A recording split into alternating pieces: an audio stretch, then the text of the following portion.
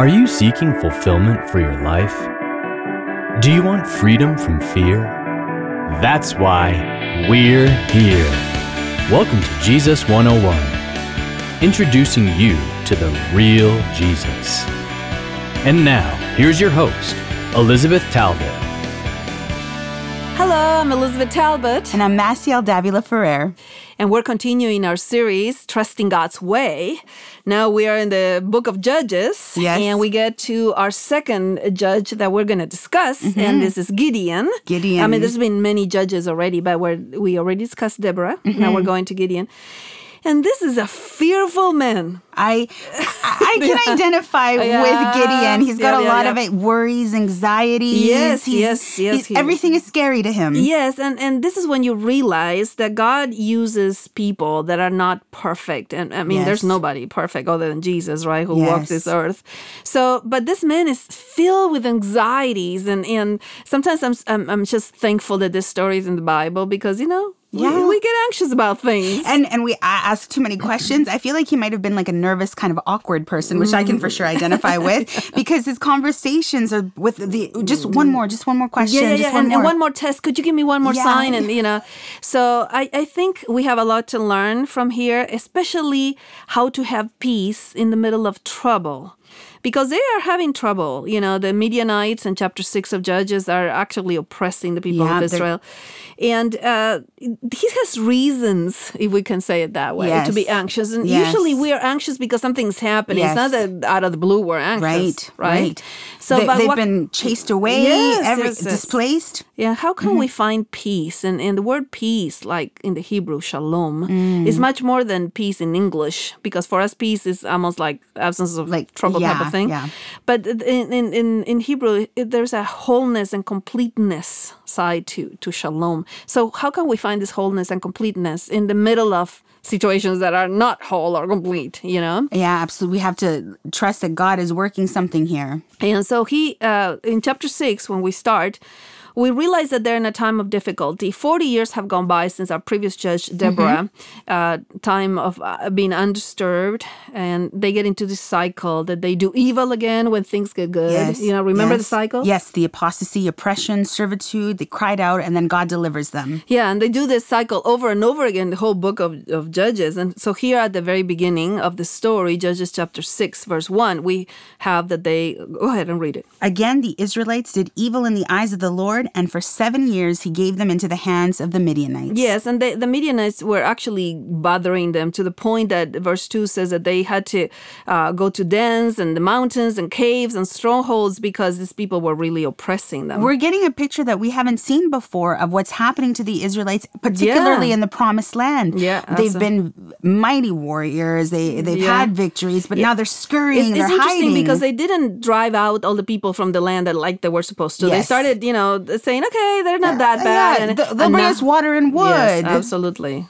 And so they started now getting some of this problems that they are getting oppressed. Consequences of not doing right in the eyes of the Lord. Yeah, and so now God is going to visit them because they're crying out to God. They don't even have enough sustenance for Israel. And so they're like, we want deliverance. And God sends a messenger, the angel of the Lord, in verse 11, who comes in and actually has some word for Gideon. And Gideon at that moment, in verse 11, is actually beating out wheat, but not in the place where you beat out wheat. No. He's not on the threshing floor. Where is he? He's there in the wine press to keep it from the Midianites. Yeah. So already we get this diminutive picture. Absolutely. He's hiding. He's scared. So even before he opens his mouth, we get a sense of his personality. He's inside the wine press hiding from the Midianites. Hiding. So keep that in mind as the Lord... as we read verse 12, which makes no sense, right? Go ahead. When the angel of the Lord appeared to Gideon, he said, "The Lord is with you, mighty warrior." And I can imagine he's not mighty and he's not a warrior because hiding. Yeah, I love the fact that God calls you what you're not because he's telling you what he plans to make what you, he plans to do. Yeah. So if you feel fearful, if you're at home just scared, God is going to give you this big name that you can fill into. Exactly, and he's going to do it, right? Yes. But Gideon is so filled with questions because the situation is severe circumstances. That's why he's in the threshing wheat in the winepress, right? Yes, what he's hearing and what he's experiencing couldn't be more opposite. Exactly. So he has doubts, he's discouraged, he feels abandoned. And so that's the first obstacle he puts to God, saying, okay, first of all, who are you talking to? He's looking behind him. Who's this valiant warrior, right? And verse 3, he has some questions for God. Go ahead. Verse 13, not 3. Verse 13. But Sir, Gideon replied, if the Lord is with us, why has all this happened to us? Where are all the wonders that our fathers told us about when they said, did not the Lord your God bring us up out of Egypt? But now the Lord has abandoned us, put us in the hand of the Midianites. So it's interesting because not only is he discouraged and kind of hiding and has doubts, but he feels abandoned. Yes. And many of our audience, I'm sure, at times feel abandoned. How come this happened to me? How come God allowed this, right? Particularly when we do look backwards at those markers when God has been very visible, very clear. And that's what he's referring to now. It's like, I've heard of these amazing things. How come they're not happening now, right? And it says that the Lord looked at him. I love this verse 14 in chapter 6 of Judges. The Lord looked at him and he says, have I not sent you? Yes. And I can imagine Gideon said, me? Yeah, like, are you really sending me? And so the first obstacle that Gideon had was, well, if the Lord is really with us, how come this is happening to? But the second one, when he says, have I not sent you? Verse 15 is, okay, me? No, not me. And verse 15. Go ahead. I love it. Verse 15, yeah. But Lord, Gideon said, how can I save Israel? My clan is the least, and I am the least in my family. And I'm the young, I am the small family here in Manasseh, and of the smallest family, I'm the youngest. So what are you talking about? One of the things that I love here is like God has already told him, mighty warrior. Yeah, you are a mighty warrior. Yeah. But we do that so much. Like God is giving us these amazing promises, and we're trying to be made smaller and smaller. Like, oh, not me. I'm so afraid. Exactly. And what is interesting is that the answer of the Lord for him on verse 16 is the same answer that everybody has gotten so far in the story, whether it was Moses, whether it was Joshua, no matter who it was. God kept saying, you're asking the wrong question. We're not talking about you. We're talking about me. I will be with you. I will be with you. And you shall defeat Midian as one man. And Gideon is like, oh, really? And so he wants all these tests. He wants signs. Yes. Like, what is it? How do I know this is going to work? And so he's asking for a sign on verse 17, and you know that he does this. Go ahead, tell us what happens next. Gideon replied, if I have found favor in your eyes, give me a sign that you're really talking to me. 18, please do not go away until I come back and bring my offering and set it before you. And so here, the Lord says, fear not, fear not, fear not. And then he does something with the offering that he brings, right? And that's when Gideon saw that it was actually an angel of the Lord on verse 22. And he says, oh, Lord God, now I have seen the angel of the Lord face to face. And he's afraid again. I mean, there's so many reasons for him to be afraid. He's always afraid. So then he needs the same assurance in verse 23. Peace, do not be afraid. You are not going to die. Yeah, and this peace be to you. In the middle of the circumstances and in the middle of his fears, in the middle of his anxieties, God says, peace. You can have shalom, right? And then Gideon built an altar there to the Lord and named it Shalom. Yahweh Shalom, the Lord is peace. So he said, okay, so there's some peace here, but he still has a lot of questions.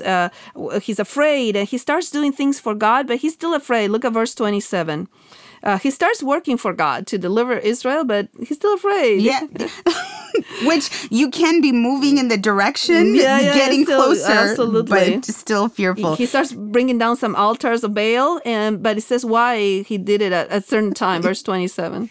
So Gideon took 10 of his servants and did as the Lord told him. But because he was afraid of his family and the men of the town, he did it at night rather in the daytime.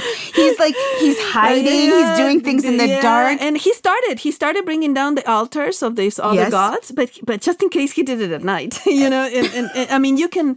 It's great to see that the Bible doesn't hide this side of the heroes of faith, right? And he's kind of expanding in his courage. He's taking up more space. Little by little. He's moving out a little bit more just to And we see hopefully that the anxiety is decreasing and his courage might be starting to increase. Yeah, and it's interesting because, in this whole situation where he realized that the angel of the Lord was in front of him because the angel burned the offering, and in some ways this sacrifice was reestablishing Yahweh worship, right? Right, the worship of Jehovah in that land that had been kind of forgotten. So little by little, he's getting his courage back. Okay, so maybe God is with us. I mean, the angel showed up, and then, so he starts demolishing these altars for the other gods, but he's still afraid. He does it at night. So you see this process, in 12-step programs, they say is not perfection, is progress. We want progress, not perfection.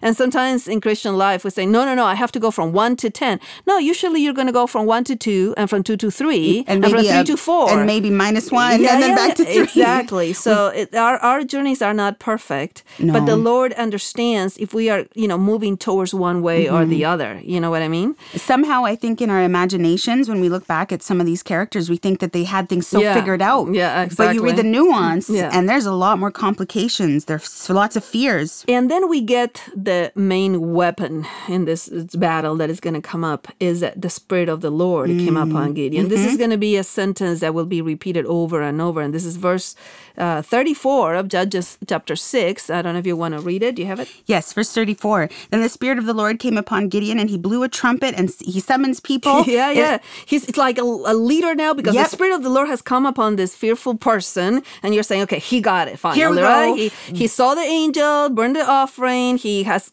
some of the questions answered.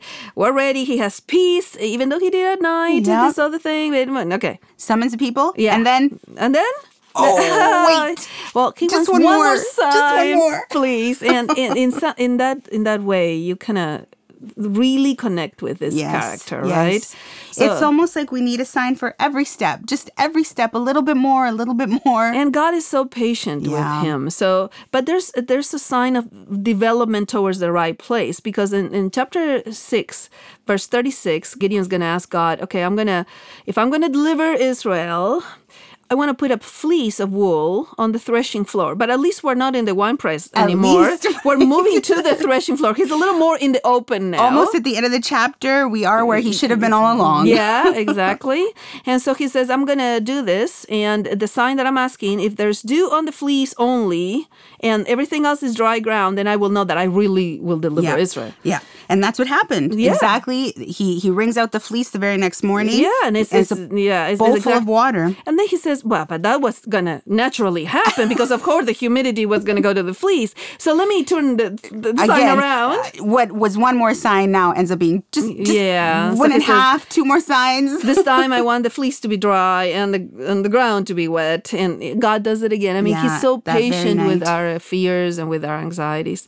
So if you're in this place today, we want to tell you that actually God offers you today peace in the middle of your situations. God doesn't always take us away from the problem, right? We can have the shalom peace of wholeness, of completeness, even amidst those places where we don't have them. Yeah, I actually love the verse of Romans chapter 5, verse 1 that says that Jesus is our peace. That's how we get peace from God. So why don't you give us a blessing, Maciel, for everybody? I love the priestly blessing that we have in the book of Numbers. Let's speak peace upon the people. The Lord bless you and keep you. The Lord make his face shine upon you and be gracious to you. The Lord turn his face towards you and give you peace. Yeah, we hope you get peace. God offers us peace. And don't forget what we always say. Peace is not really the absence of trouble. It's the presence of Christ. And that is because Jesus Christ is our peace. Thank you for joining us today on Jesus 101. For more insights and resources, connect with us at Jesus101.tv. That's Jesus101.tv. Like us on Facebook at facebook.com/Jesus101 Institute and follow us on Twitter at Jesus101 Media. Until next time, live free. Woohoo!